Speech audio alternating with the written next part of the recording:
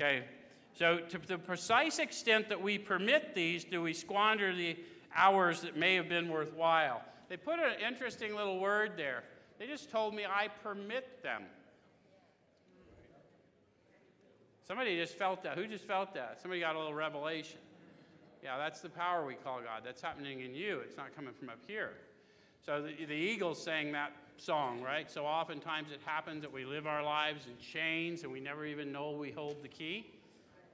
I'm permitting these thoughts to hold me to an event. Does this make sense?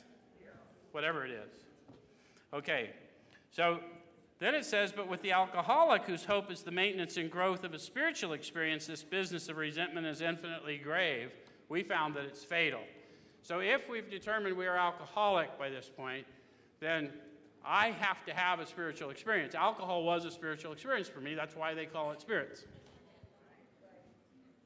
It was a synthetic spirit, though, and I need the real deal.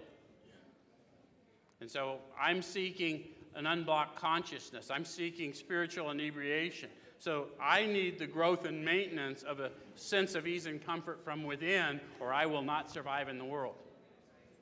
Does that make sense?